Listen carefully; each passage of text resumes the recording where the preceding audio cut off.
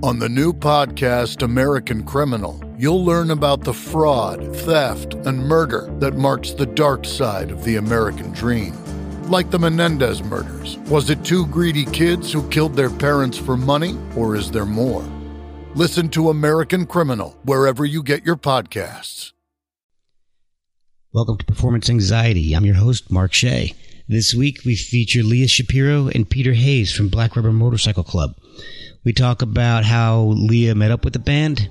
We talk about what she and Peter did before BRMC, including maybe a little marching band info. We talk about Leah's brain surgery for Chiari malformations and her subsequent recovery. And we're reassured by Peter that they have nothing against Christmas. I hope you enjoy this week's episode. It's Black Rubber Motorcycle Club on Performance Anxiety. Hi, I'm Leah Shapiro from BRMC, and you should come hang out and listen to me talk on performance anxiety. Does that work? And I'm Peter Hayes. Sorry.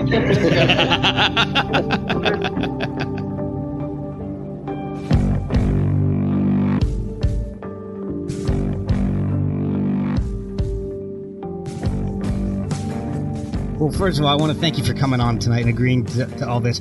Black Rubber Motorcycle Club it's one of the bands I've been listening to since their very first album, and they're so influential to just to my life in general.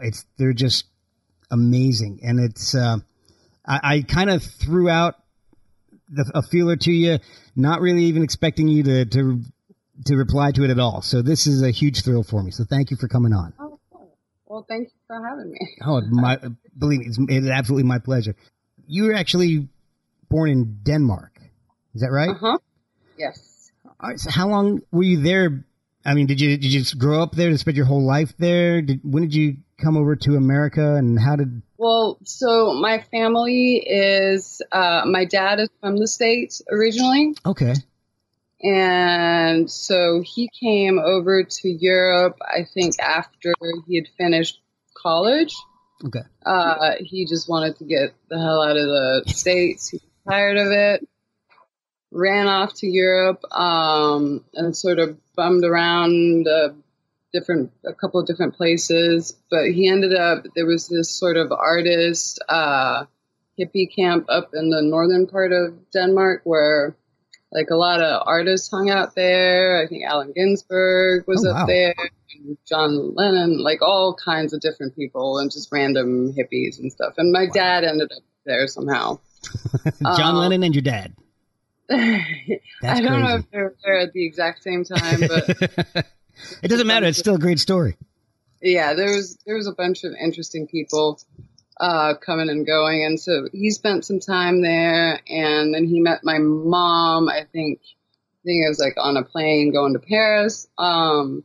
Oh, wow. And yeah, then they got together and they lived for a short amount of time. They lived in Boston, which is where he grew up, kind of outside of Boston. Oh, wow. But was born in the Bronx, I believe, and he was like 9, I think, roughly when he left there to go up to New England. And then they moved back to Europe, and they were pretty young. When they got married and had my brother, who's like 9.5 years older than me. Oh, okay. But yeah, so my grandparents on his side, they, of course, were still in the U.S., and my brother actually lives in New York, and I used to live in New York. So the family was always kind of spread out all over the place. So we'd go to the States a lot, and they'd come here, or we'd like go travel to some nice sunny place. Wow, that's your parents met and they went to Paris. That's so romantic. Oh my gosh. Yeah, they lived for quite a while. Them and their other artist friends, and some of them are still in Paris, and they're still very close with them. And yeah, there was just sort of an artist community at the time and it was people from all over the place. And then eventually they moved back to Denmark. Was there, being a hippie commune type of place, was there a lot of music going on there? Well, so I wasn't born yet when they lived in Paris. They had my brother. I think he maybe like his first year. He was born in Denmark, but I think they may have gone back to Paris. I can't totally remember the timeline, but they were back in Denmark pretty like quickly anyway after he was born. Did you grow up with a lot of music in the house? Yeah, definitely. My dad has like a pretty big vinyl collection with all kinds of stuff. Like old blues stuff, a lot of Rolling Stones, and a lot of Frank Zappa, and just a bunch of different stuff. And he's like a photographer, and in Denmark he ran this like non-profit gallery.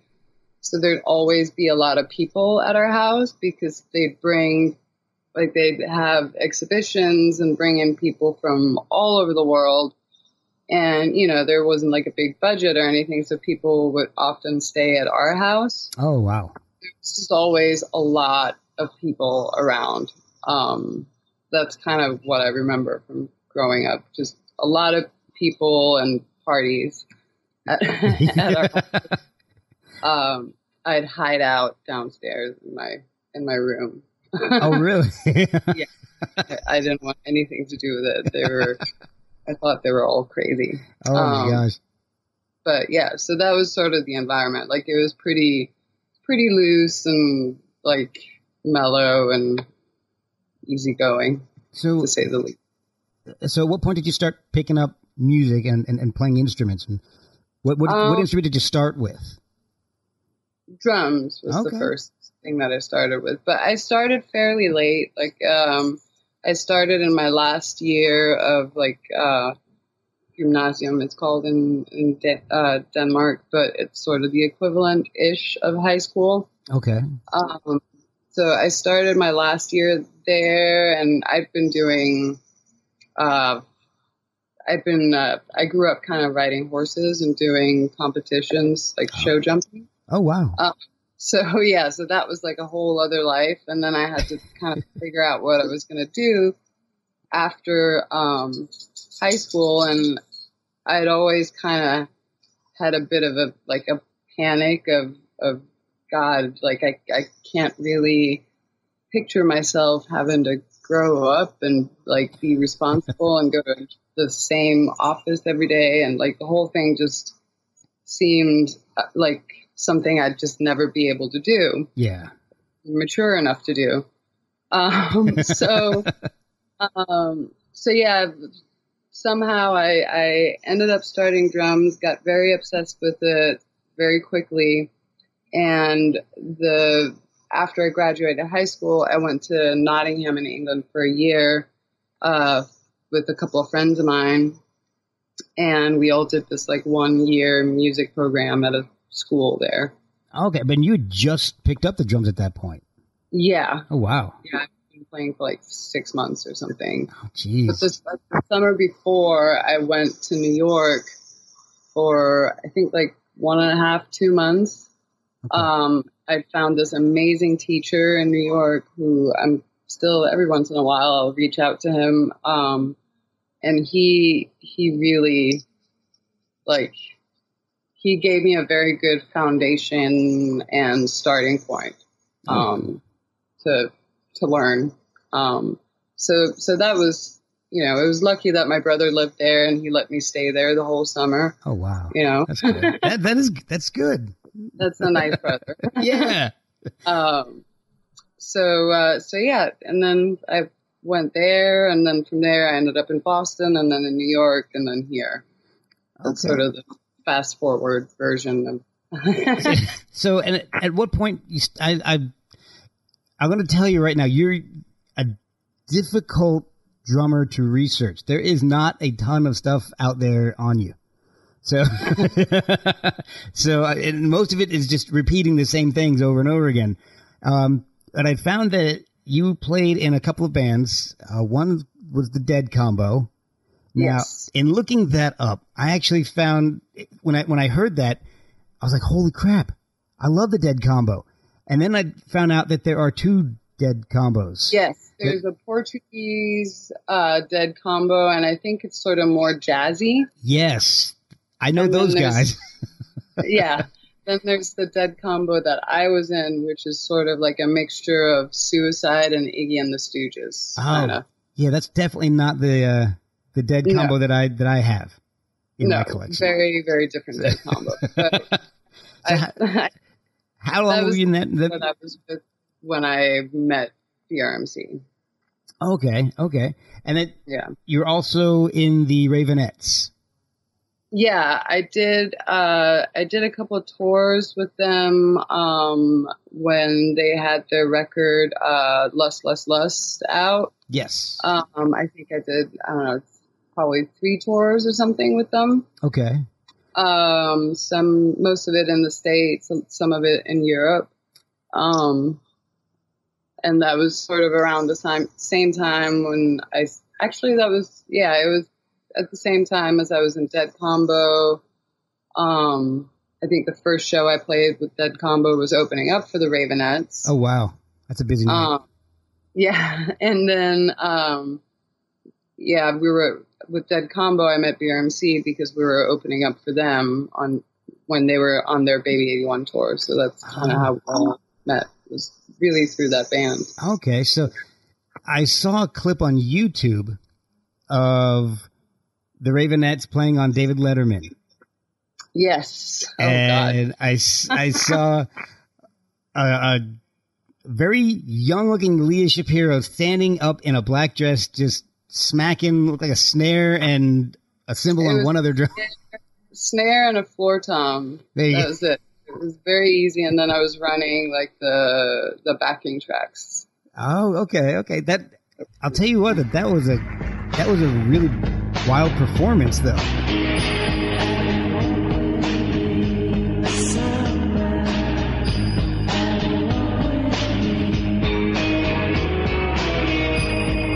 That was really cool. The performance. It was a very easy gig, having just 2 drums and it's like these old school like backing track things.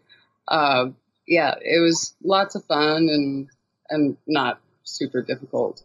Well, it was a limited kit, but I guess it might make it a little more difficult to be more creative, but I'm not a drummer, so I don't know. With backing tracks, I think the focus needs to be that you're very much locked in with that, because otherwise it can sound, it starts sounding like clammy and like you're dropping a bag of potatoes down a flight of stairs or something like that. It's not for everyone. Like you have to be really disciplined and precise, especially the way that they've changed their setup since then. Okay. But the way that was set up, that's definitely not for everyone. I guess there's some element of, I wouldn't say that it's difficult, but it's not for everyone. So. Yeah. No, I didn't do any recording with them or anything. Okay. It was strictly just hired gun for a couple of tours. Okay. So then after that, BRMC let the original drummer go. Yes. Now, how did the process of you hooking up with them happen? Very quickly. Okay. Good. Yeah, I got a call, and then I had all of a sudden a whole lot of music to learn. And I'm pretty sure there wasn't much of a backup plan on their end, because they were out on the road when I got a phone call to please start learning stuff. So they didn't even really audition you. They just said, "Hey, come learn this." And I guess it was an audition, but it was an audition where there weren't really other people. So I think they're really crossing their fingers that I'd done my homework and was ready to go out on the road, which I put in the work. So luckily it all worked out. I need to get those kind of auditions. Hey, just send us your podcast and we'll send you money. Oh, yeah, sure. You got it, man. No problem. Black Rubber Motorcycle Club has this appearance of an incredibly intense, incredibly serious band. And I'm sure that's that's cultured and very much a purposeful image that they put out there. Are you guys like that outside of the band? I mean, how loose do you guys get when you're touring and when you're recording? When we work, we're definitely super serious, and we all have like a tendency to go a bit OCD, and we're all very critical of everything that we do. So that part of it is very much true.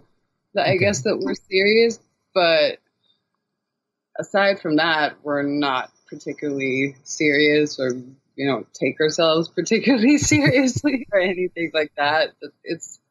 I don't know. I mean, I guess that's kind of been an image that was labeled onto you guys from Pete. You would know more about that. I'm turning you over. I don't. Oh, no. She's like, I didn't sign up for this.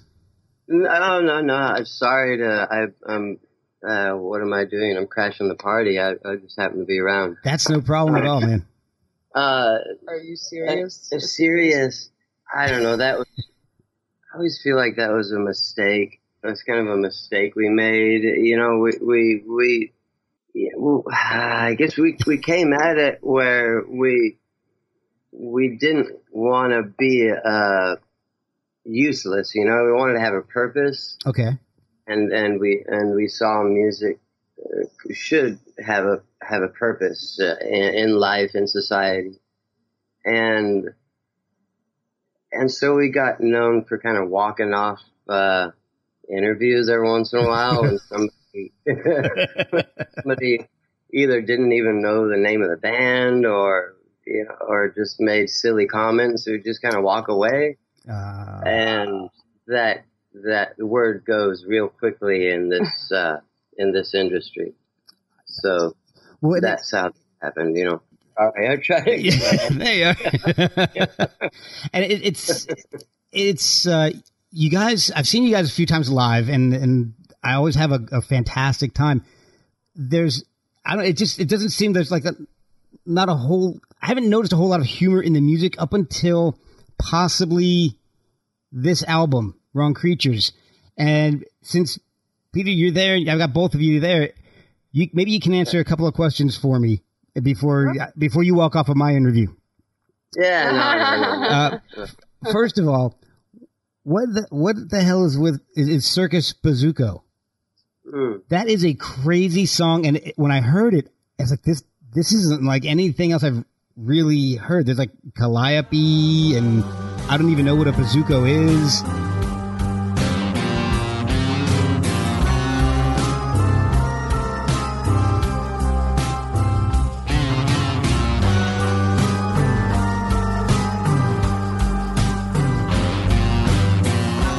Can you explain a little bit about that song? Fear and Loathing. Well, it's a reference to Fear and Loathing Las Vegas, the movie. So it's a reference to that book and the movie. And is it the bar? It's the bar. It's the bar that when they waltz in all fucked up on ether or whatever, and they stumble into Circus. Okay. But the music itself, like, it started out with just Rob was messing about with some loops, and then with weird sounds that we wouldn't normally use, and then it kind of just developed from there. And we just kind of like pretty much the way we approach anything that we write, like just let the music guide the way. That's usually the better thing to do for us, rather than to sit down and like have try to force some sort of idea to happen. And so we just went for it, and it was very much open to doing whatever weird stuff that we could think of, and we did. Well, it's my wife and my daughter's favorite song on the album. They absolutely love it. Yeah, they love that song. It's their favorite. So, and mine's either Echo or Ninth Configuration. Just to throw that out there. I love both of those. But, what does DFF stand for?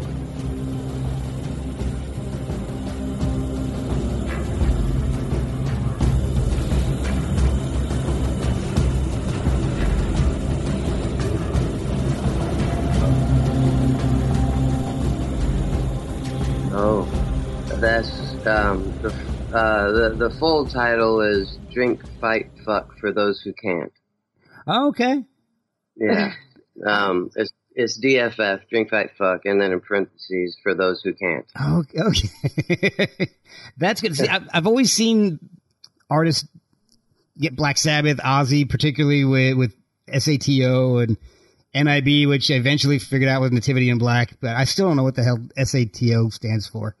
So I figure since I got you guys on, I better ask that while I had the chance, because that'll just haunt me for the rest of my life if I don't ask.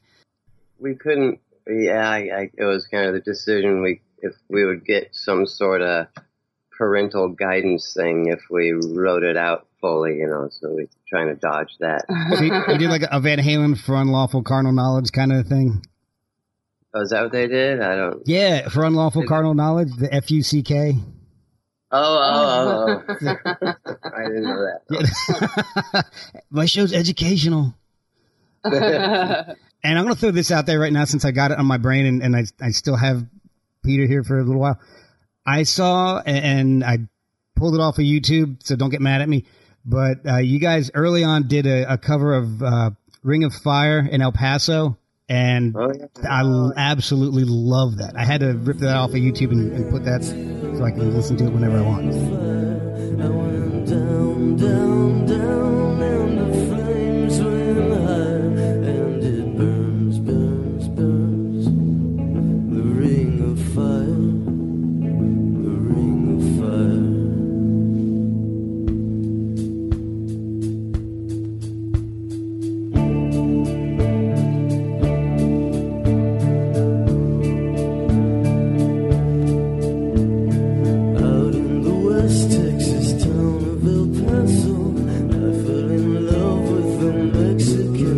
You guys ever think about doing something like that? Actually recording those officially?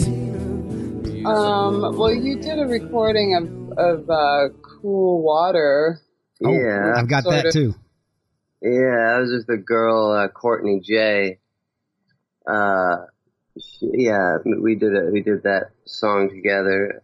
That's a good thought. Maybe. It'd be fun to do. I would love to hear you guys do more old country stuff in the Black Rubber Motorcycle Club style, I guess, like you did Ring of Fire and El Paso. That was just really cool.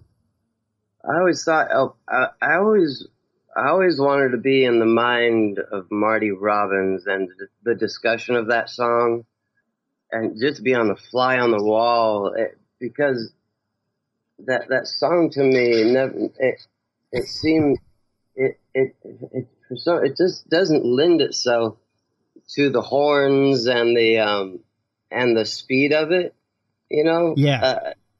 The actual recording just doesn't make sense to me, and I never heard the recording. I only heard my uncle play it for me. Oh wow!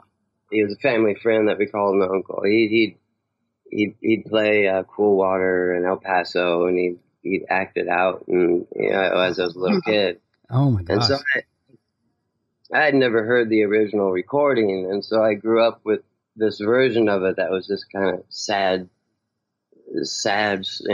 gunfighter story.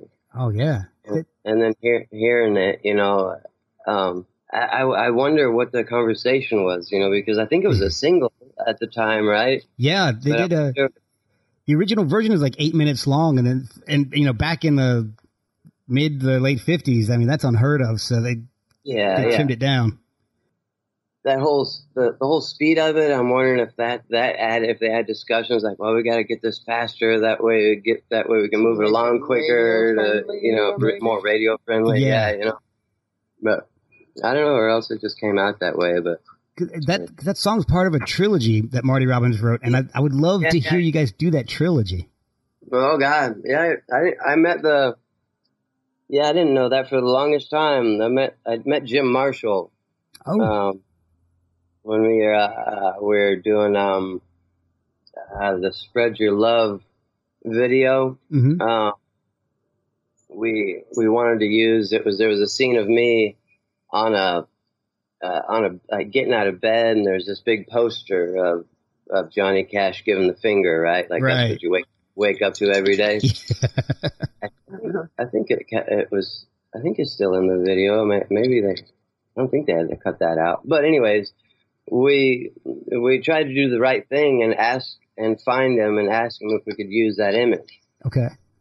And so we went up, just me and Charles Mailing, the guy who did the video, went up to his apartment, knocked on the door, and that was an amazing experience. You know, he's like, yeah, come on in. You know, it's like no one ever asked. I'm in so many lawsuits. Everybody's using this image. Yep. And then he just had all these stories of meeting he had pictures everywhere of all his famous pictures, you know. That's crazy. He showed me the slides. I think there's 6 or 8 of that image, you know, of him in the process of giving the finger. Right. And there's a smile on his face, you know, as he's giving it, you know, he's just messing with them. Yeah. And then there's that one iconic one that's just, you know, he looks like an angry, you know, he's going to beat the shit out of you. Yeah, he's got that scowl on his face. Yeah, you know, but it was cool seeing the whole build up to that one picture and then, you know, and then a couple after. That's amazing. Oh, you know, it's funny you mentioned that. I had a similar experience with a different photographer. I was a photographer for several years. I went to college for it and all. And in fact, guy Jim Marshall, the guy Jim Marshall made me aware of the trilogy. That's why I say that. Okay, right? yeah. That ties in. Sorry. Okay, no, I kind of cut you off on that, so I'm sorry about that.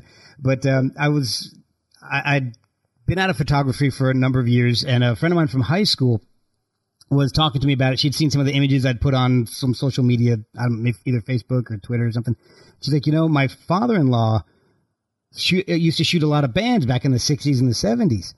And I'm like, oh, okay. He's like, no, he's actually really good. He did it professionally. I said, oh, who is he? He's like, oh, his name's Jim Cummings. He shot Hendrix, Blue Magic, a bunch of Motown stuff. Like, are you serious? She's like, yeah, if you know anything about Photoshop, they're trying to restore some of his photos. I'll send you a couple files. So I got a couple files of some original Hendrix pictures that I hadn't seen before ever. So that's wild. But wow. Yeah, and I had no idea. I knew this girl throughout school, and I never had. Well, I guess she wasn't married at the time, so I guess that makes sense. So that blew that whole story up. Never mind. Anyway, so that was kind of cool. And here's one of the cool things about a podcast. I can edit whatever the hell I want because I kind of totally lost track of where we were going here with some of this stuff. Oh, yeah. The serious image. But if we're going to do doing cover songs. Yeah, because you guys don't do a whole lot of them, but the ones you do are really good. They're really unique sounding. Yeah, it could be fun to do that. Yeah. I've always wanted to cover some of Lee Hazelwood songs. Oh, wow. I just thought that would be really fun. But there's the Rambler. Been thinking about that one. I'm the kind of guy that likes to roam around. Never in one place. Oh. Do a version of that. Oh, Dion. The Wanderer, right? Yeah, The Wanderer. We did one. I only, what was it? Oh shoot, what was that song as a B-side? Off of how?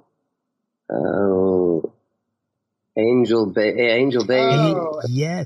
That's the question I have for you guys. And it's not necessarily about Angel Baby, but that was an intense interpretation of that song.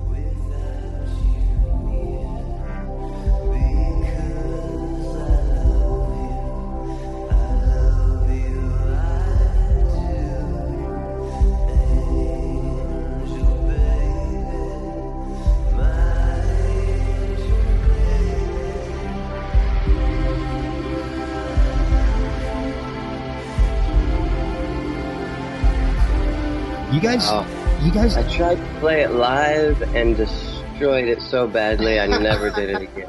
Oh man! Well, I think if I remember correctly, was that one of the holiday downloads, or was that one of the songs you got if you pre-ordered? I think it was a B-side to Spectre at the Feast or something like that. Yeah. Now, you guys used to do holiday downloads every Christmas, and you haven't done that in a couple of years. Is there a reason why? Because every like Christmas morning, I wake up, I look for it, I'm like, not this year, not this year. I think we did. I can't remember. We try to do it, but it kind of depends on if we have something that's ready to like go, that's mixed and mastered, and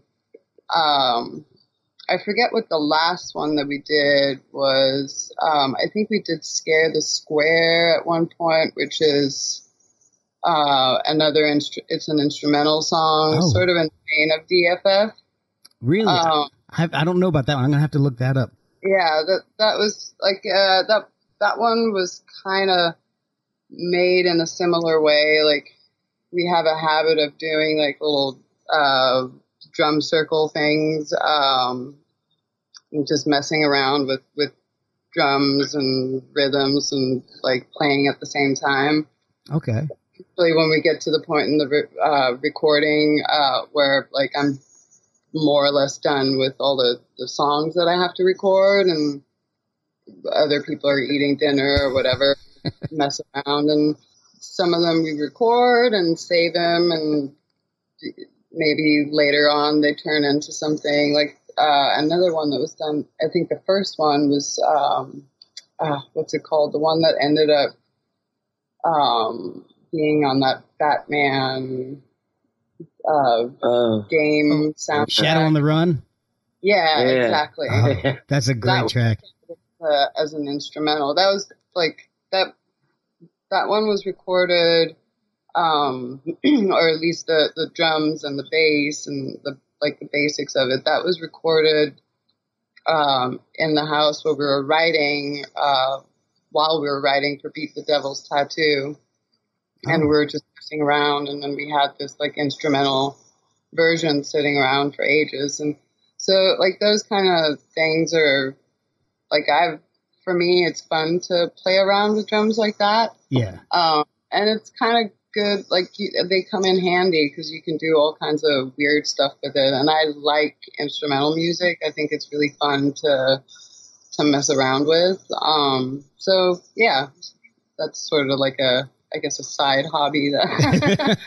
Well, you guys should compile these things and put them out. Maybe like you did with the Effects of 333 or For Murder. Just put it on the website so people can just purchase a compilation of your weird stuff. Of weirdness, yeah. Because we have nothing against Christmas, right? But it just hasn't happened for a little bit. Well, I'm glad we cleared that up.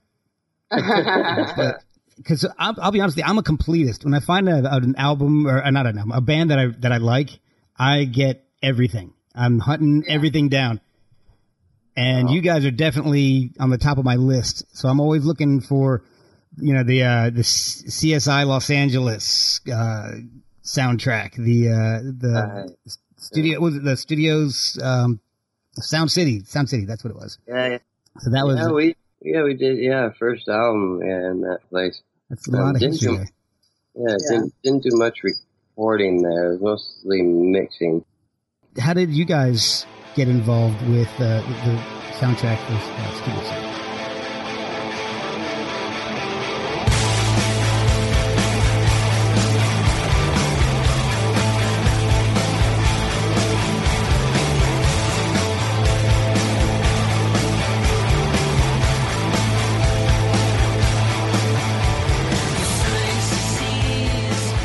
I think that was just Dave Grohl that reached out and asked. Obviously, that was like before me. He asked if he could interview the guys or one of the guys, and Rob ended up going out to do that interview, and he was a little nervous, so I went with him that night just for moral support. Okay. And then I was too scared to go at all, so I stayed home. But yeah, I went with Rob, and he did the interview, and then we hung out at the studio at 606 afterwards a little bit, which was really fun to, sit and talk to Dave Grohl, who's an incredible musician and a super lovely person. yeah, just talked to him a little bit about music and how he got started and all that stuff. And then afterwards he put together, all the recording sessions with everybody that done the interviews. And then the guys did the one song, with Dave for that. And then I can't even imagine how he managed putting all this stuff together with so many different people. It must have been a logistical nightmare. Yeah. But he on the show in LA, which was just so well done. Like, I remember he didn't even seem really stressed or anything. Like, I would be so stressed if I had to put up a show like that with so many different artists. And, not everybody's super easygoing. And, people aren't as, like, laid back about stuff. But, it turned out great. It was an awesome evening. And I just remember trying to stay out of the way, it was like, whatever you want to do, like, it started out with just a jam, and then I was like, well, let me put on another 5 or 6 guitar parts, and then I just left the bill and said, do what you feel like with it, putting it together. And Rob came up with, singing and stuff, and to make life easier for everybody, I can't just step back and let them do their thing, Yeah, well, it came out fantastic. It's one of my favorite songs on that soundtrack. Not just because I love BRMC, but just because it's a great song. But fun. It's fun to do. So Lee, you've been in the band now for 10 years. The band's been around for 20. Mm-hmm. You've been around for 10. Do you still feel like the newbie sometimes? Or is that all past now? Not so much. I mean, it's kind of crazy that it's been 10 years because it doesn't feel like it's been that amount of time. It's pretty trippy. Touring. We tour a lot, so that kind of turns into Groundhog Day. You lose track of time, and like the outside world is moving, and you come home and all of a sudden people are married and have kids, and you're like in this weird bubble. So that's the only thing. It's kind of wild that it's already been 10 years. Like that trips me out when I think about that. But no, I don't particularly feel like the newbie anymore. I guess it's different from, the outside world. Like some people will still in interviews or whatever, like be surprised that, oh, really? It's been 10 years? Like I still thought you were the new person. Like, nah, I don't think you can really call me anymore. No way. Time has passed at this stage. When I compare the first few albums with Nick and the albums with you on it, I can definitely feel the band progressing in a way that I've loved for the past 10 years. It's just thank you. There's a fantastic feeling to the band and to the music you guys make. But a few years ago, you actually had a pretty rough, little rough time of things, and you got it. Well, yeah. Let's see. I mean, unfortunately, Robert's father passed. You were involved in a motorcycle accident, and then you had to have brain surgery. Yeah. Now, how long of a time period were all those happening? Yeah, Robert's dad passed away in 2010. The motorcycle accident was like towards the end of 2011. And then the brain surgery was November 2014. Okay. So it was a little bit scattered, but it was still close enough together, because they're pretty major things. Some of them, like, it takes a little bit to get over that. It was still close enough to where it felt like, oh my God, is this one thing after another? Yeah, it still felt a little bit like that. But yeah, I pulled the trigger on getting the surgery done like pretty quickly after I found out what had actually been going on, because I'd had so many issues. What kind of issues were you having? Just like being behind the kit didn't feel during the whole Spectre at the Feast tour, which was like a year and a half on the road, like nothing felt fluid or natural anymore. It was like I was fighting my body the entire time whenever we were playing, especially on stage with all the lights and stuff. Like I could definitely feel my what's it called, my fine motor skills and all that stuff was something just wasn't right. And my balance and everything just felt odd. And I knew that I was making like mistakes that maybe weren't super noticeable to to someone watching, but it was very obvious to me that because it wasn't normal, just like weird little mistakes or just feel things where it just didn't feel right for a long time, for a year and a half. Like that's a long time to not have a good show where you feel comfortable on stage. Was it something that Rob and Pete could notice? Were they saying anything to you like, hey, is something wrong? Or was it just something that you just noticed? I think it was more internal that I could notice it because it just didn't feel right. Okay. But you guys could probably tell afterward, like after the fact, because I was so OCD in sound checks and setup. Like I was moving my kit up and down and side to side and driving everybody crazy with that because I was just trying to figure out if there was a way I could get things to feel normal again. Yeah. And that wasn't happening. So yeah, I was driving people nuts during sound check with that. And you were diagnosed with is it Chiari? Yeah, Chiari malformations. Malformations. Okay. So what exactly is that? I mean, the easiest way to explain it is that, like, if you imagine that your brain doesn't quite fit in your skull, and then the cerebellar tonsils start herniating out the base of your skull, which then blocks the spinal fluid flow. And it was completely blocked in the back end. Oh, wow. Yeah. So when they told you that, that's why you're saying you pulled the trigger pretty quickly. Yeah. I mean, obviously I spent time searching, making sure I had the right surgical team and everything in place. But I didn't want to sit around and wait for the neurological symptoms to get worse. Yeah. Just because, there's only so far you can push that kind of stuff before it becomes irreversible damage.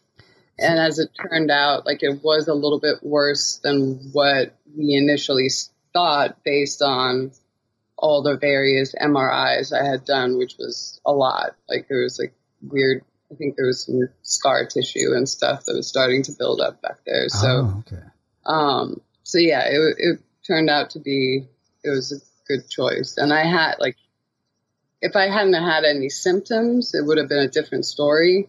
If there's some people have Chiari, but they don't ever really get any symptoms. And then of course there's no need to have surgery for something if you aren't having any symptoms that are messing with your day-to-day life. But yeah, I definitely had quite a lot of symptoms. Well, and you guys decided to let your fans know and make an announcement that you needed brain surgery. Was that a tough decision, or was that, hey, we're going to be down for a while, we should let people know? Or yeah, it was something we talked about because, like, normally I'm pretty private, and I'm not I'm not out on social media sharing every minute of my day-to-day life. Like some people do that. Yeah. I like to have my private life, but we made the choice to do that because we were having to cancel a show because of it. And yeah, we knew we were going to be, not working for, at least 6 months probably, or at least I wasn't going to be able to. So we figured probably best to just, be open and honest about it and let people know instead of like rumors starting to show up, and that can turn into a whole other kind of messy. So it was actually Rob was really helpful in that and kind of encouraging me to let people know what was going on and feel comfortable with doing that. And I'm glad that I did that looking back at it, just because there were so many people that had gone through it that all of a sudden, like, our Facebook for a while became this sort of like Chiari malformations forum where people were sharing their stories, or like whether they'd gone through it themselves or knew someone that had gone through the same thing, or all different kinds of stuff. So it kind of became a support. You guys, from what I understand, you had a really good outpouring from the fans. There's a GoFundMe, I believe, and in fact, I remember sharing the information with some friends, and that's how a couple of friends actually became fans of the band. They had seen they had seen that I had posted something on social media. I'm a little more active than you. I'll be honest with you. I'm a little more active on social media than you guys. There's nothing wrong with that. Well, I had posted something about it, and a friend of mine, she's a very empathetic person. She loves to learn about this stuff. So she said, "What is going on? Is this a friend of yours?" I said, No. It's just one of my favorite bands, and and she could use some help and support. And she said, she ended up donating as well, and ended up listening to the music and becoming a huge fan. So. Oh, wow. Well, thank you. I appreciate the support. That was a very humbling experience to see how generous and kind people were during that period. It was. I had no plans of setting up anything like that. It was done by one of our friends, Ian Ottaway, who sometimes writes on our website. Yes. Known him for ages, and he went ahead and put that up. He didn't talk to any of us about it. He just went with it, and it was very nice of him to set that up, and the support from fans and also like other people from other bands and stuff. It was really, really kind.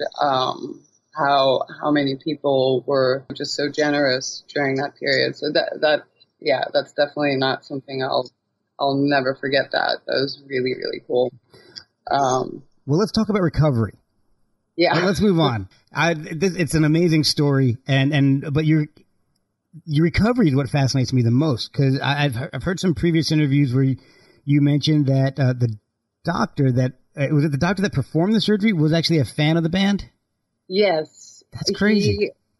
He's super cool guy. He knew the band, and he's very into music and had a very good understanding of how physically tasking it actually is to be on tour, and especially how physical playing drums is. So he put together in addition to the normal rehabilitation, he put together a plan for how to get back on the drums. Because I mean, looking back as well, if I had been left by myself to figure that out, I would have definitely messed something up. Wow. I wouldn't have known how to do that in a safe, responsible way. No way. So that was pretty cool that he was able to help out in that way and had such a good understanding of everything. And he cleared me to go out on that tour we did in summer of 2015, which was roughly 6 months after, it was a little soon, but it was very healthy to go out on tour, just mentally to be out and playing again and doing just not going to doctors or physical therapy or something like that every single day, and her whole life revolve around that, and just that I was getting pretty burnt out on that. So it was very I can imagine. Now, did that change the way you approach your drumming? Yeah, I mean, it changed because I have to, basically pay attention to my physical well-being a lot more than, you know, when you're young, you take that stuff for granted. I did like any other person. That's why I gained like 40 pounds. Now I have to, you know, spend a lot of time warming up and stretching, and afterwards I have to do the same thing and, you know, try to stay on top of that. So it changed in that way. Like, sometimes I get a little lazy with it, but I pay for it. Yeah. Comes with the price, so that'll you know, remind me that I actually really do need to do those things. And aside from that, like, of course, it's really nice to be able to play again without feeling like I'm upside down on a roller coaster, like flying through space or something while I'm playing. That's nice as well. And, I mean, yeah, it's there's like the general sort of overall appreciation for being able to do, you know, this crazy thing that I love, which is ridiculous that I'm lucky enough to be able to do this for a living. Like and, you know, it was a harsh reminder of how quickly that can go away, and not just because of the many reasons that that you think things normally fall apart because of, like, the, you know, I don't know, just how the business is or whatever, but I never really factored like health into that equation of how fast it could be taken away. So, you know, of course that awareness makes me a bit more appreciative of of the fact that I'm still able to do it and tour and stuff. So yeah, it changed things, I think, for the better. Good. Now, speaking of touring, you've been touring with the band for 10 years now, and you've been recording with them for 10 years.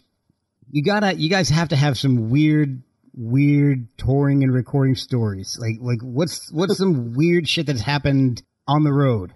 And then if I can't see if Peter's still there, I want to know some weird stuff that's happened in the studio, and you can even include just, you know, some Brian Jonestown Massacre crap in there if you like. I mean, it's honestly, it's all a bit weird, and there's definitely days where it just kind of, you have to have, I think if you don't have some sort of sense of humor about yourself, things can seem a bit like you're living Spinal Tap.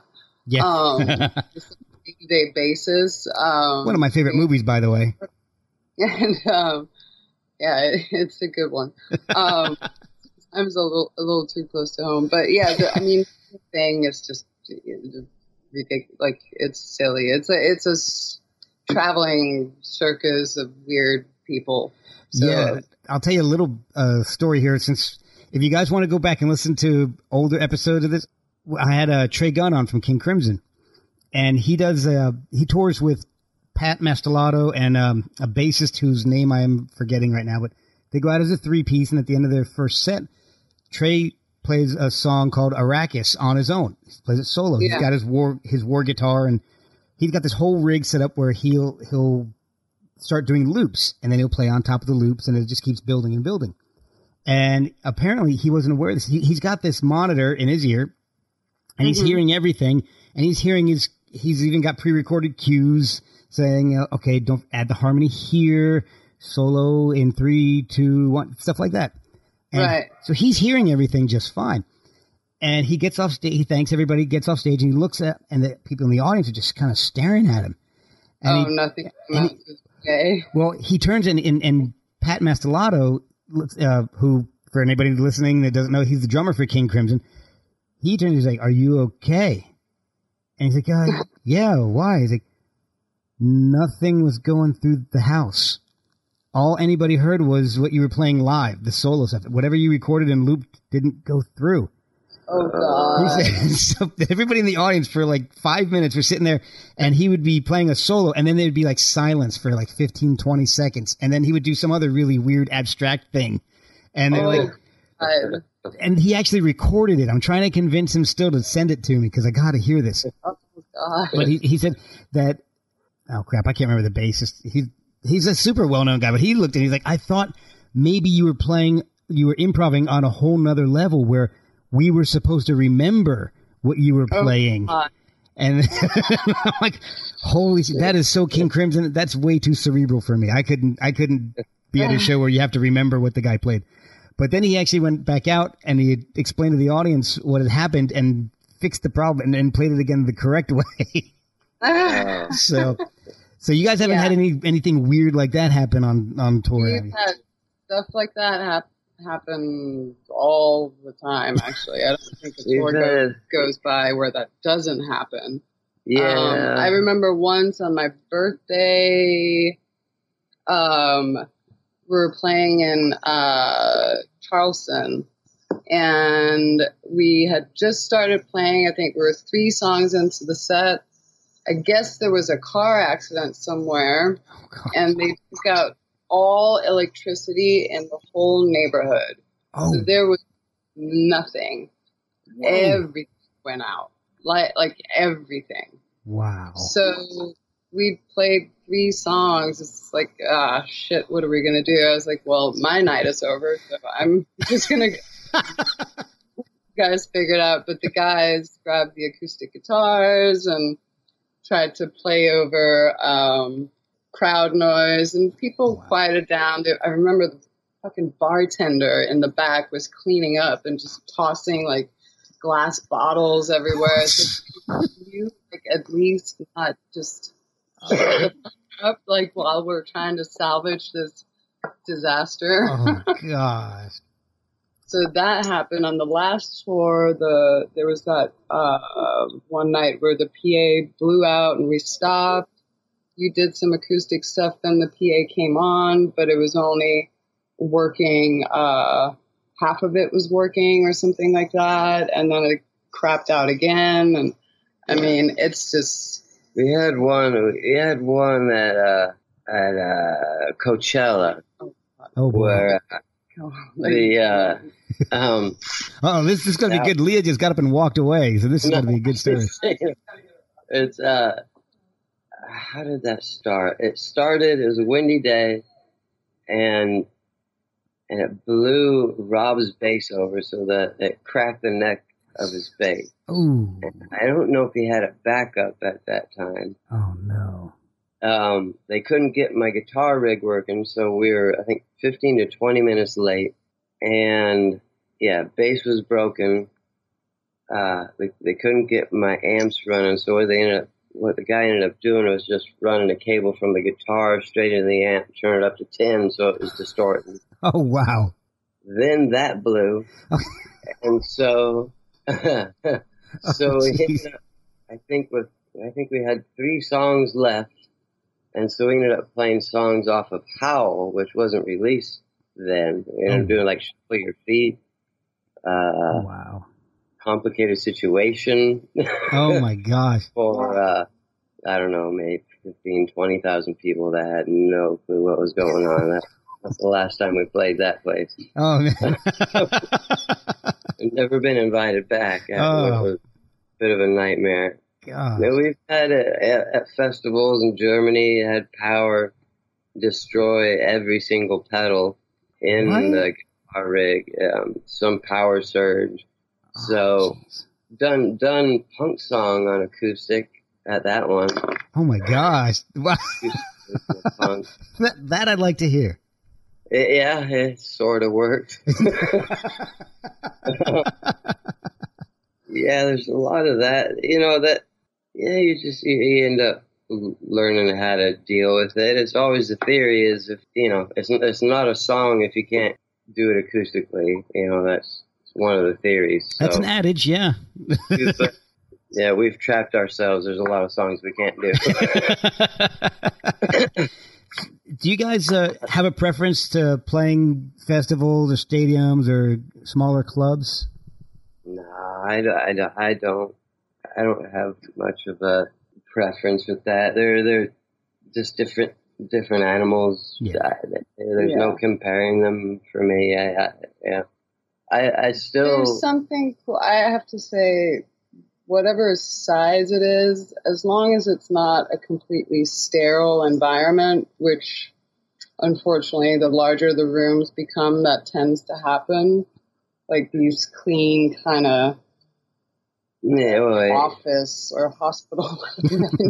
Like, it's just, it doesn't give much of a vibe as far as the room Nothing goes. You guys can feed off of. Yeah, like I like. Well, it gets a little rough when the main thing that sticks out is the Budweiser sign that you're playing to. That's no offense to Budweiser, but they're not a sponsor. It could be Shell. You know what I mean? It just starts to feel a little bit too corporate. Yeah, it gets a little weird, but if people are there, that's all that matters. Yeah. I forgot what I was gonna say. I had a different. Oh yeah, I was thinking it would be fun at some point in time with technology to have festivals be like jukeboxes, where the people can, with their phones, just they know what bands are there, and if they just want to hear one song from that band, they go boom, and that band just plays that one song, and they move on to the next band and have everybody. That's really cool. I never thought of anything like that. That's what it feels like. Then what about the new bands that nobody knows about? That's not really fair to They can be like an ad. Like, to hear this song, you have to hear this band, one song by this band first. Well, a jukebox ad. Yeah. Yeah. But it'd be interesting. Because that's what it feels like sometimes. It's kind of like, I don't need to play an hour. I want to have a good time. I want to hear three songs I dig, and move on. And I want to hear the other 3 songs from that one. It would snap people out of the bands that tour that like to, they have, when they're doing a festival tour, they have the one set list, and that's the one they do every night. Yeah, like it would force them out of it, like. Which I don't know how well that would go over. Yeah. Well, that leads me to another question. Do you guys change up your set lists a lot during the tour? We try to. There's some songs that are kind of part of the core of the set, and then there's a handful that are sort of revolving that get switched out with random other songs, and then every once in a while, if we get requests for certain songs, we'll try to see if it's one that we haven't played in a million years, if we can relearn it and play it. Someone really, really wants to hear it, but it's definitely not like here's the set list for this whole tour and then off we go, and then it's not like that. We try to add it, like every night we try to add a new one or do something different. I mean, it's still, we can do better at it. Main thing we got to do is before we get going, we got to, I don't know how it happens, but we always seem to be running late. As far as rehearsing, we have to learn the album first. You know what I mean? So you get done recording and mixing, then you got to learn how to play it. So that can take up to a month. It's like, okay, how do we put this together live again? Yeah. And then feel comfortable with it, and then you figure your whole all the back catalog like from that. Yeah. So you need another 2 months to really dig in and get all those settled straight. And the nightmare I've created is I've got 6 different tunings on each guitar. So wow, it makes it. Yeah.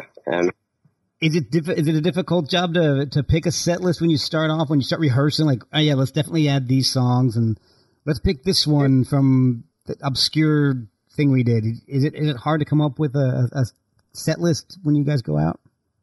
It can be. I mean, first we got to get used to a whole bunch of new songs being part of the set list and figuring out what songs flow well with other songs, and things have to be also doable for Pete's guitar tech, to not make his life any more stressful than it already is.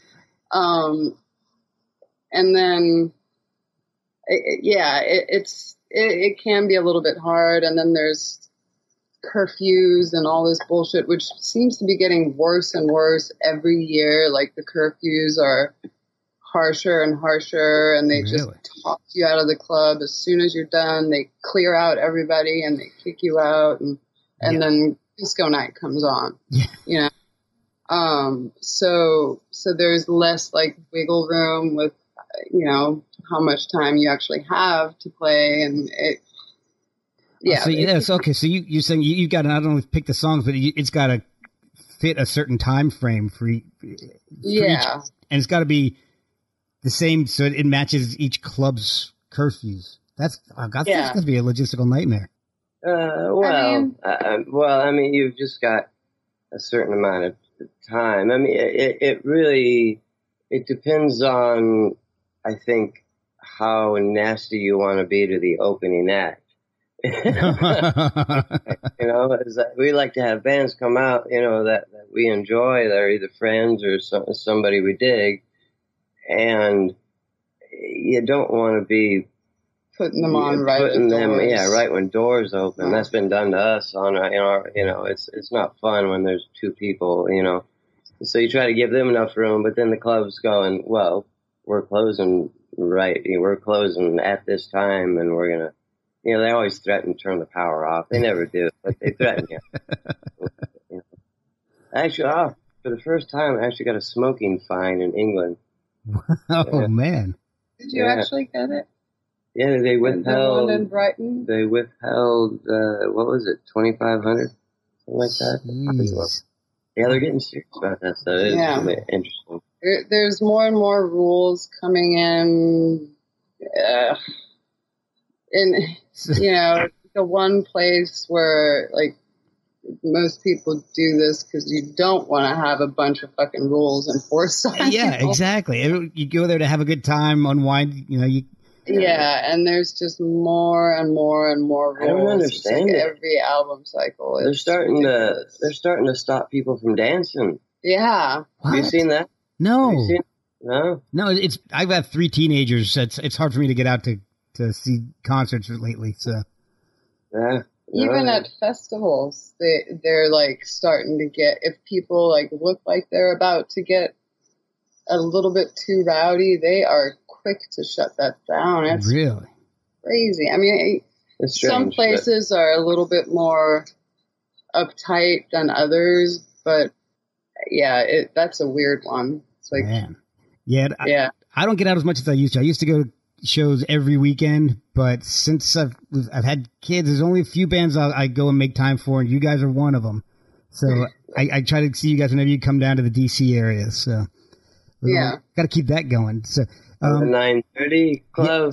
Yes, I like that. Yeah, was it the Black Cat? Was that? That's in DC. Yeah. Yep, they're right next to each other, if I remember correctly. And then I think you guys, last time you were here, you played in Silver Spring, Maryland, which is the closest you got to us. So. Yeah.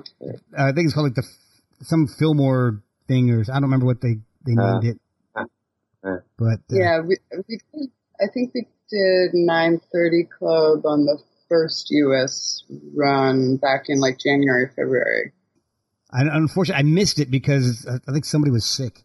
One of the kids was sick or something, so unfortunately I couldn't go. Usually okay. Like 9:30 is like one of the ones that are like it's always on the itinerary. Oh, good. Well, good, because that place. It's funny. I don't go to a whole lot of shows there, but it's always you guys. So it's we played there. I think the first time we were there, we played with Waterboys. Oh my gosh! We moved on past this question that I had, and I want to go back to it real fast. What are the weirdest things you've had to do in the studio to get the sound that you want?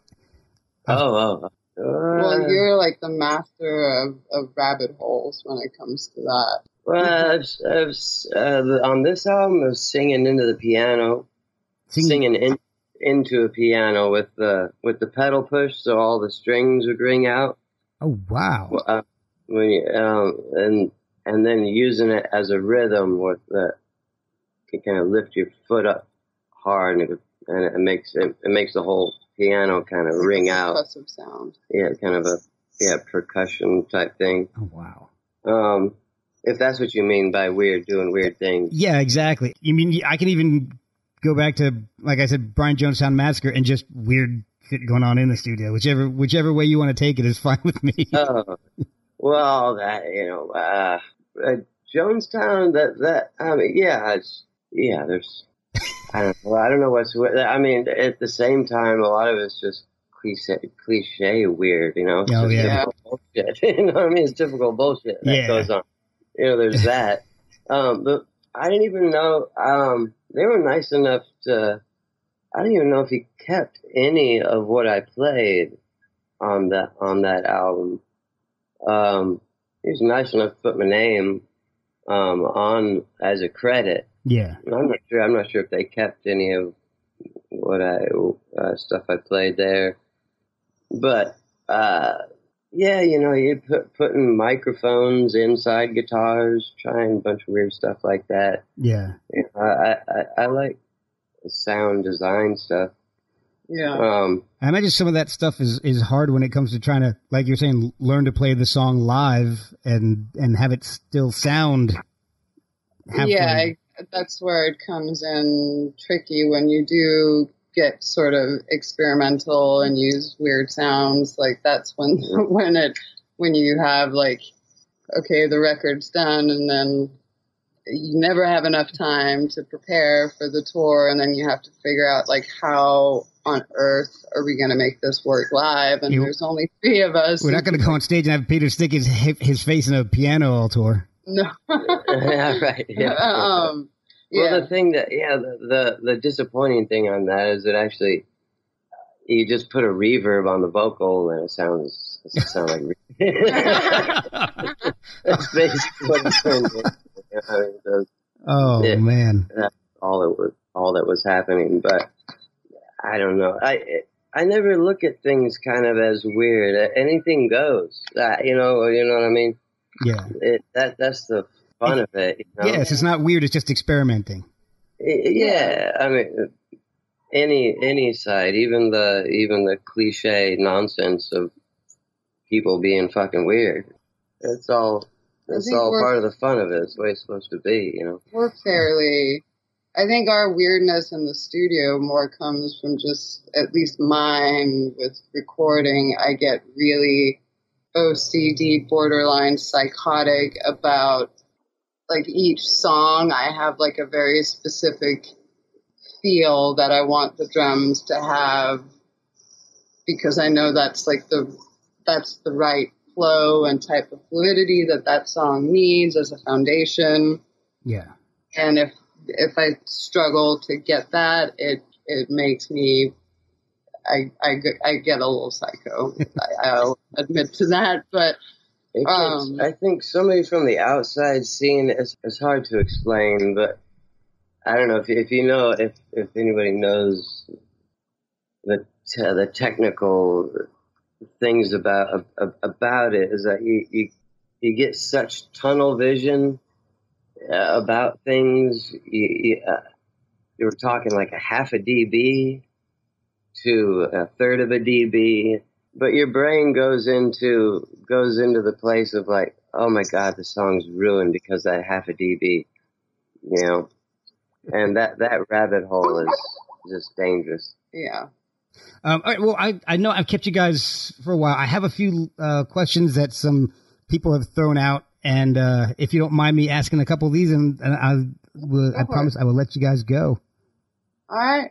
Oh, one person who is wanted to know if the Chiari malformations can reoccur, or is it done once they have done the surgery?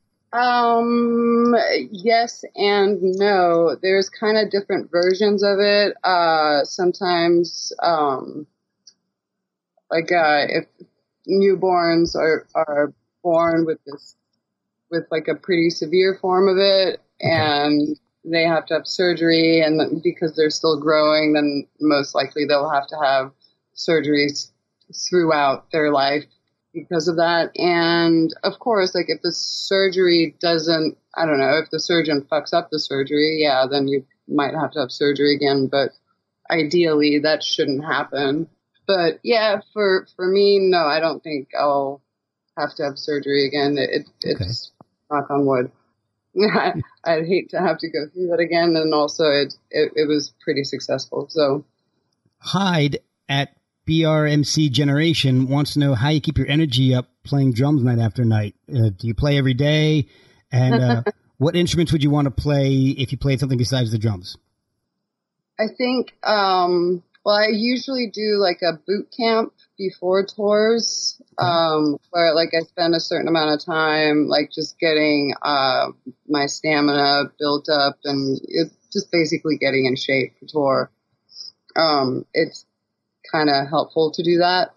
Of course, I still have days where I'm tired or, you're not well rested or whatever, but that's when the magical adrenaline of it all kicks in and kind of takes over. And it's amazing how, helpful that is. I can imagine, because on songs like Conscience Killer, that's got to be brutal playing that each night, because that, especially the ending, that's so crazy.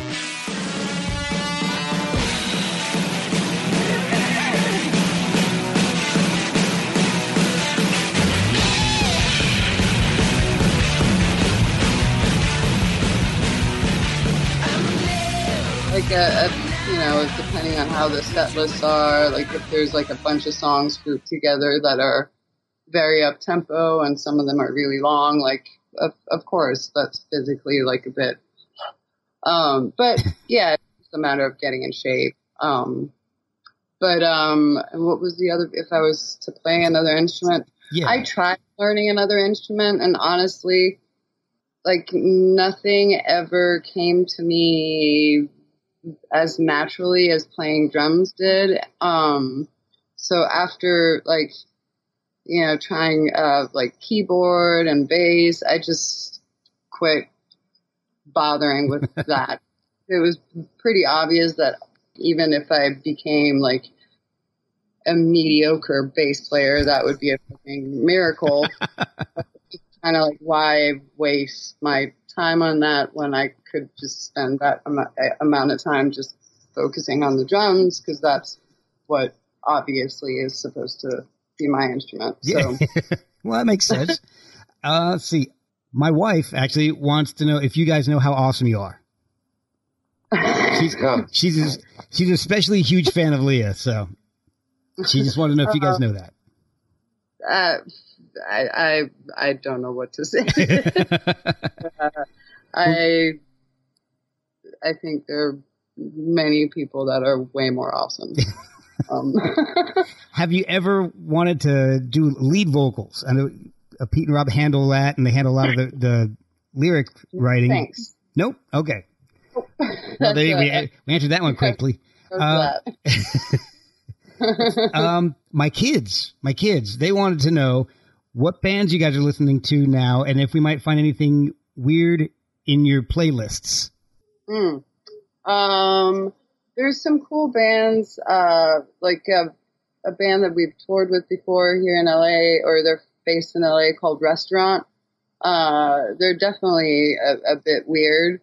I don't really know what to call their genre of music, but they're really great and a really amazing live band. Can I let my kids listen to it?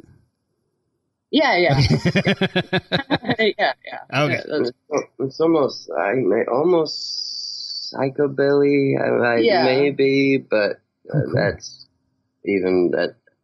Maybe they'd be offended by me saying that.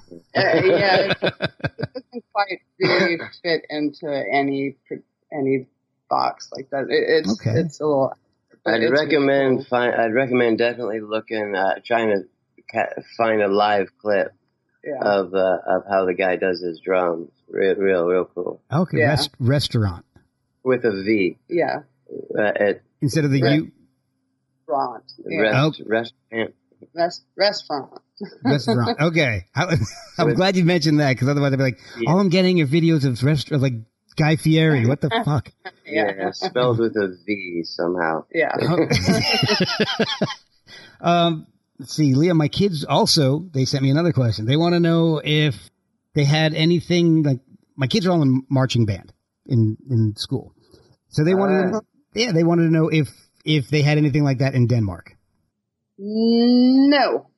At least not that I am aware of or that I remember. No. I mean, there was, music classes and stuff like that, but I don't remember there being any sort of marching band stuff. But we also don't have like the sports stuff in like the same way that there's like high school or college sports over here. Right. It's a little bit different. Okay. I did marching band. You did? What'd you play? Yeah, I played trombone. Oh, wow. My daughter plays trumpet. My son plays, my daughter in high school, Josie, she plays trumpet. My son, Mark, he plays, when he's in like concert band, he plays the tuba, but once he goes to marching band, it switches to sousaphone. And then my youngest, who's in middle school still, she plays in a concert band for middle school. She plays the, mellophone, which I guess is a French horn with an extra valve. Yeah. Okay. Yeah. Right. Okay. So that's one reason they love you guys. My kids all listen to you and they love it because you guys incorporate horns and weird organs and stuff like that weird pump organ you have on Open Invitation. They harmony. Okay. Yeah. They love that stuff. So they're always looking forward to the new albums and digging deep into it like I do. So there was a trombone. It's hidden way in the background of Echo. Wow. I'll have to check that out. Towards the end, it's pretty buried, but yeah, we try to come. When it comes to guitar, that's a lot of what I'm. I grew up doing symphonic band, jazz band, marching band, all that stuff. But I'm always trying to do layers like that in a symphonic way and get the guitar to sound like another instrument, or or a keyboard to sound like some other type of instrument, to weave them all in and out. Yeah, that actually leads me to the last question I have. It's about Echo. Most of your songs sound like a Black Rebel Motorcycle Club song, but Echo sounds a lot like a Lou Reed song. Was that on purpose, or was that just something that happened?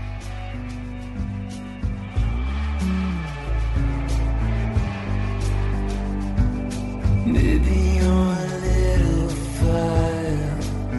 You've been drowning your own desires, but every time I see you smile, it was just something that happened because of the way when we first started jamming on that song, that was the riff that Rob was playing on bass at the time. So yeah, it was an incident, but yeah, I do hear that as well in it. More so in the beginning of the song, but yeah, we debated how if we get in trouble, for it, but it's just a nod, and hopefully it's out of respect, Oh yeah. Well, another place. Yeah, exactly. I mean, it's not like when the Verve, sampled, was it the Rolling Stones backwards for Bittersweet Symphony or anything like that? Yeah. They got in a lot of trouble for that. Yeah. Oh gosh, yeah. Were you into their first albums? I loved A Storm in Heaven. That's one of beautiful record. It's in my top 3 records of all time. Yeah. I saw them once live right before they released a Northern Soul on a Lollapalooza tour, and that was the only chance I ever got to see them live. But were they playing the second stage during that up? Right, they weren't playing the main stage; they're playing side stage stuff, correct? Right? Yeah. They were one of the top acts on that second stage. It was like them or the Flaming Lips. I think would be the last band on that on there. So the year with the Pumpkins. Pete Salisbury, their drummer, helped us out. You know that, right? Yeah, I did see that. I was going to ask you about that actually, but I don't want to keep you guys forever. But how did that come about? Because that's to me, being the big music nerd that I am and loving Black Rubber Motorcycle Club, loving the Verve, that's just an incredible connection right there for me. That was Nick had overstayed his visa, and so he was illegal in the States, and we were getting offers to go to England, and he was afraid if he left, he wouldn't be able to come back, and we weren't sure what was going on. So, God, it was just a random. It was like, hey, we're fans of this band. Let's ask, and he said, yeah. Wow. That's fantastic. Incredible. We were playing little shit clubs and, through Europe and England. It was on a Europe tour? Yeah. So that was the first tours over in England. With him. And, then we moved over there for a little bit and Nick ended up getting this. That's a whole other story. Yeah. Right. Maybe I could have you on next time. We can talk a little bit of early BRMC history. Maybe. Yeah. I'll reach out to you guys at some point, and because I would love to have you guys on again. In fact, like mentioning, we can talk about your influences, because I love talking Verve. Star Sail just opened whole doors for me. That song is one of my favorites of all time. So, in fact, one of the first things I ever did on Facebook, I reached out to some of the guys on the Verve on Facebook and tried to friend bands that I like or some of the artists that I like, just to see what they're working on, so keep up with them, not to bug the crap out of them. They did they were doing a live feed, just DM us any question that you want. I asked Nick, so I said, all right, how do you play that opening chord in Star Sail?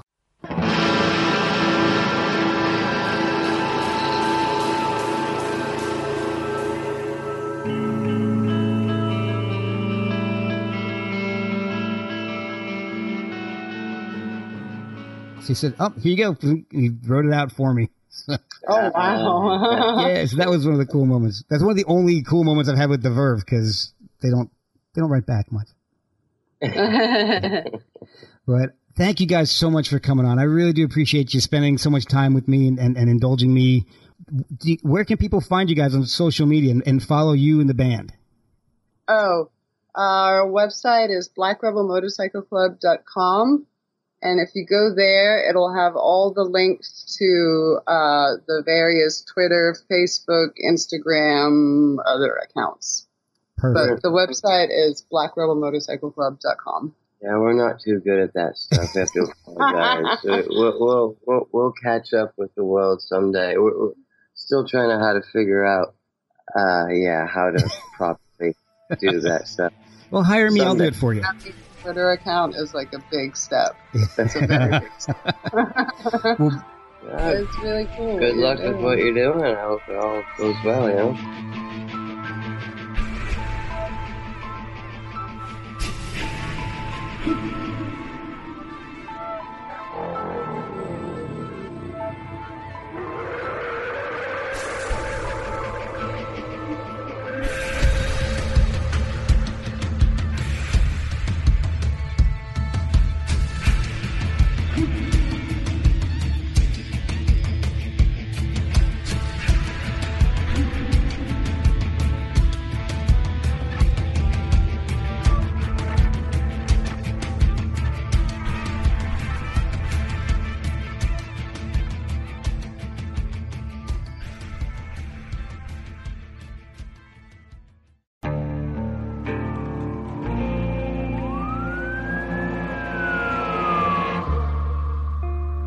What would you do to achieve the American dream?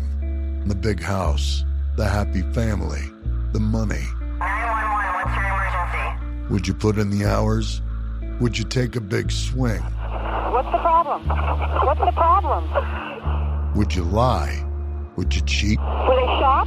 Were they shot? Would you kill? Yes. My mom is dead. My mom is right there. From Airship, the studio behind American Scandal, comes a new true crime history podcast. I'm Jeremy Schwartz, and I'll be taking you inside the minds of some of our most notorious felons and outlaws, exploring the dark side of the American dream. In my new show, American Criminal, you'll meet the picture-perfect brothers who killed their parents, the thief who stole babies, the crypto king who siphoned off billions, and plenty more. From assassins and gangsters to killers and con artists. Whatever the case, whoever the criminal, you don't know the full story. Until now. Don't miss the debut season of American Criminal, The Menendez Brothers, beginning February 29th. Listen wherever you get your podcasts, or to get early ad-free access to the entire season first, plus hundreds of other ad-free history podcast episodes, subscribe at IntoHistory.com.